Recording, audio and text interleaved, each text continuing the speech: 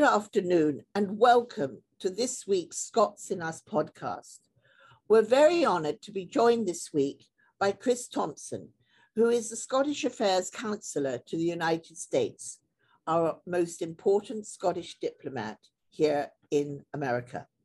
Prior to Chris' move to the United States, he spent a number of years in the economic development for the Scottish government in Scotland, most recently as the head of mission, looking to make the River Clyde and its immediate environs an engine of sustainability. The environment is very important, not only to Scotland, but to Chris. And so we're going to speak to him around that as well this afternoon. And so now, join me in conversation with Chris Thompson. Good morning, Chris, and thank you for joining us today for the Scots in Us podcast. You joined us in the United States at the most difficult of times last October, as we were still struggling through the pandemic. It was a very strange introduction to all of us here. It was, yeah. It was a really funny time to move halfway across the world. I was lucky in that around that time things were beginning to open up. It was a bit more open than in some of the darkest days of the pandemic. And in October, we had a couple of opportunities to meet in person, which was fantastic. I got up to New York to see people, but then we went back again into quite a serious lockdown after that, and it impacted a lot of that sort of introduction and that lovely in-person work that you look forward to doing when you get to move to a place like the US. So it's been difficult, but we've seen things open up again in the last few months. And to quote the British ambassador in the US, she always talks about diplomacy being a contact sport.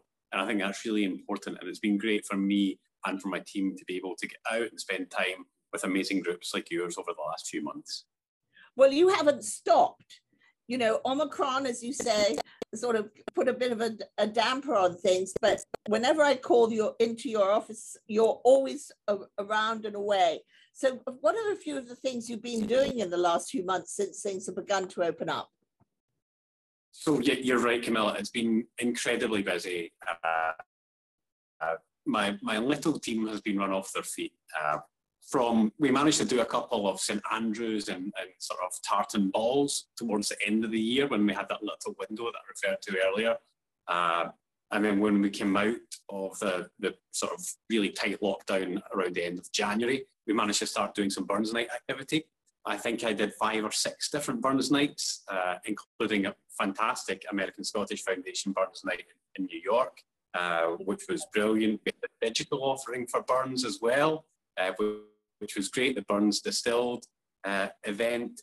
Then we had Tartan Week, which obviously you were a huge part of as well. Not only in New York, where it's at its sort of zenith in New York, I think, the Tartan Week activity, but we had Tartan Day activity in DC. We were supporting activity in other parts of the US, including in Texas as well. So that's a huge bit of work for us.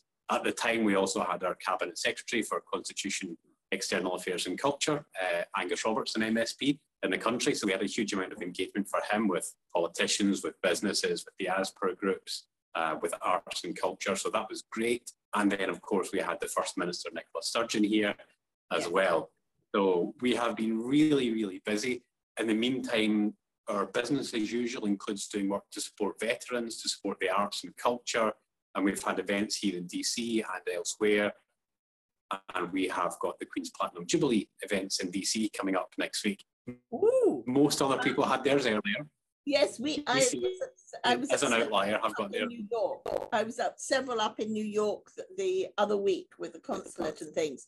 But Chris, you are head of the Scottish Affairs, you're Scottish Affairs Councillor for the United States. You're the most senior Scottish diplomat we have here. And so there must be very large goals and a focus onto certain things at this time that you're concentrating on. Could you share with us a little bit your main goals over here at this time? Of course, yeah. We've actually just gone through a really interesting process of working with partner organisations from Scotland who work in the US. So Scottish Development International, who are our business arm and Visit Scotland and Creative Scotland to talk about what their priorities are as well and try and shape them up together. So perfect time to be asking me that question. Really, we've got a few key points we want to work on. We want to make our networks bigger, more active, more diverse. That means on Capitol Hill with our caucus, but also means working with our diaspora as well to offer support, working with alumni from Scottish universities in the US. For me, the future of Scotland in the US is a better reflection of what Scotland looks like now, and an active group who are able to support Scotland's interests, whether that's culture and arts, whether it's business, tourism, whether it's heritage. Our diaspora groups are really key to that. And, I was really impressed when I was at the American Scottish Foundation Burns Supper in New York at how widely you'd opened your arms to the wider community. And I thought that was really impressive and really the right way we want to take things. So I'm very grateful for you to be able to help with that. We also want to support the story of Scotland's just transition, which is our move from a heavily carbon-dependent economy, lots of oil and gas, to an economy where we are moving to net zero. And of course, Scotland has the world's most ambitious legal targets for moving to net zero by 2045. If a wee country like Scotland can do this, then there's evidence that everyone else can do it. But we're not going to shift the dial by ourselves because we don't have a huge amount of the world's emissions. But I think we can show other people how to do it. And I think we want to offer that expertise and that influence. And also think about how that can support investments in Scotland or Scottish companies acting in the US and supporting that green transition. Lastly, a couple of points. We have an outstanding culture and higher education offered in Scotland. That has always been a core part of what this office has done in the US, been a core part of our relationship with our diaspora. We're very keen to continue to promote that. We've got some of the best universities in the world. We've got one of the best educated populations in the world. And Scotland isn't just a destination for a brilliant 1 year of your undergrad. It's actually a destination to think about research and innovation and what you can do with the rest of your career and what you can do with your business career. So there's a big crossover there with what that means for businesses coming into the US as well. We're working really closely with SDI to talk about how we talk about that with renewable energy, especially with the ScotWind offshore leasing project just having closed, and other things that people don't necessarily associate with Scotland, like our space industry. A lot of people don't understand that Scotland's actually a centre for small satellites, and we're in the process of creating 4 launch facilities in Scotland as well. So there's lots and lots and lots to do.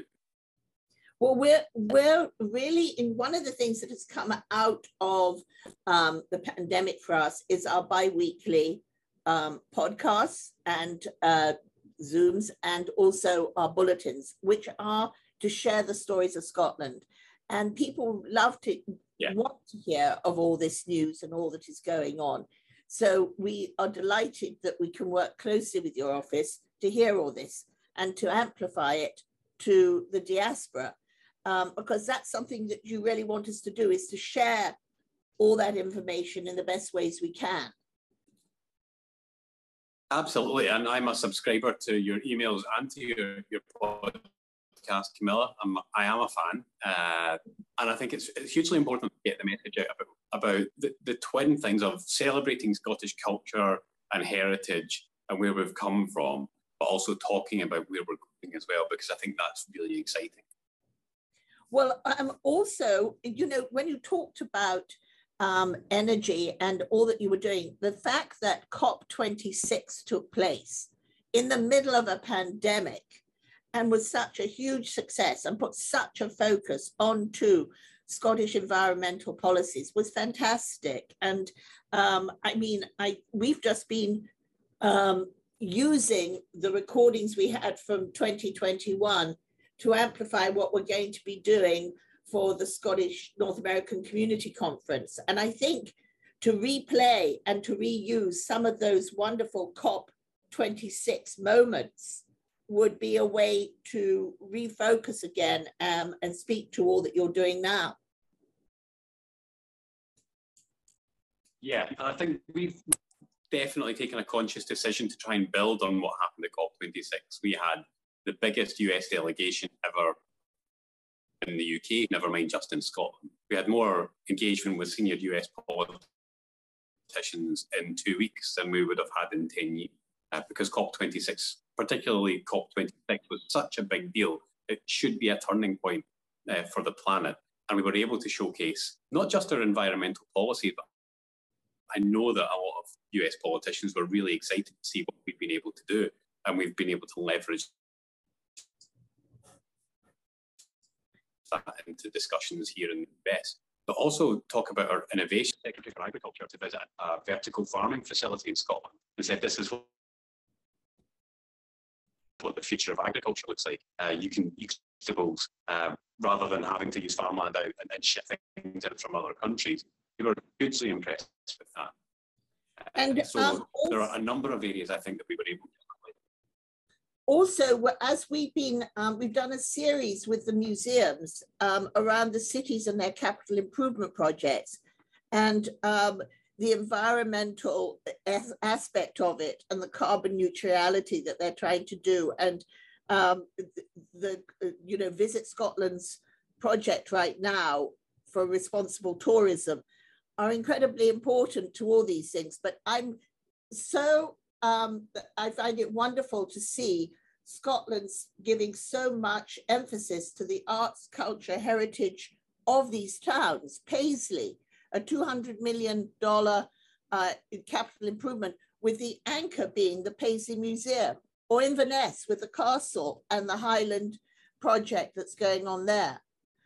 It's really been wonderful. It's wonderful to see, and we're enjoying doing this whole series of visiting towns that have been opening up. We just did one with Edinburgh with the Treasures Gallery, and with Glasgow with Burrell. It's endless, and it's wonderful for us as visiting Scottish Americans to be able to know that this is waiting for us back in Scotland. Yeah, and I'm back in Scotland in September, and the last time I got to visit the Burrell was before it was refurbished. It's on my to-do list when I go back because it's such a spectacular and beautiful place. And I think you're right to highlight the work that's being done, particularly in places. So Paisley is adjacent to Glasgow. I would always tell you this, people from Paisley will always tell you that they're separate. They're not quite in Glasgow. But when you go out to other areas, you go out to Inverness and these sort of more rural areas, the culture, heritage, and arts act as anchors for the communities because they're high quality jobs where people can be proud of where they come from. And Scotland has many of the same issues as rural parts of the US, where people leave to go to big cities and you experience depopulation, and that creates a really negative cycle. And places where we want people to remain, we want them to live thriving, happy, exciting lives. So having these institutions, these arts and culture institutions, which have high quality jobs, anchor people in that community and help sustain them there as well. So it's not just a nice to have for tourists to come and see, it's actually it's an integral part of the economy and something that I would encourage people to engage with. So we're looking forward to working with you, and your team is so involved. You punch way above the amount of people that are there, like all of us.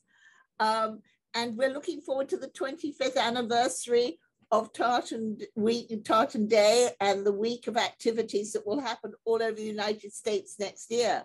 But I hope we catch up with you again soon to carry on the conversation and discuss all that is going on.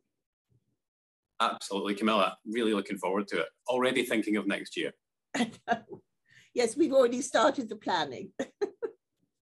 Thank you so much, Chris. Thank you very much, Camilla. Always a pleasure.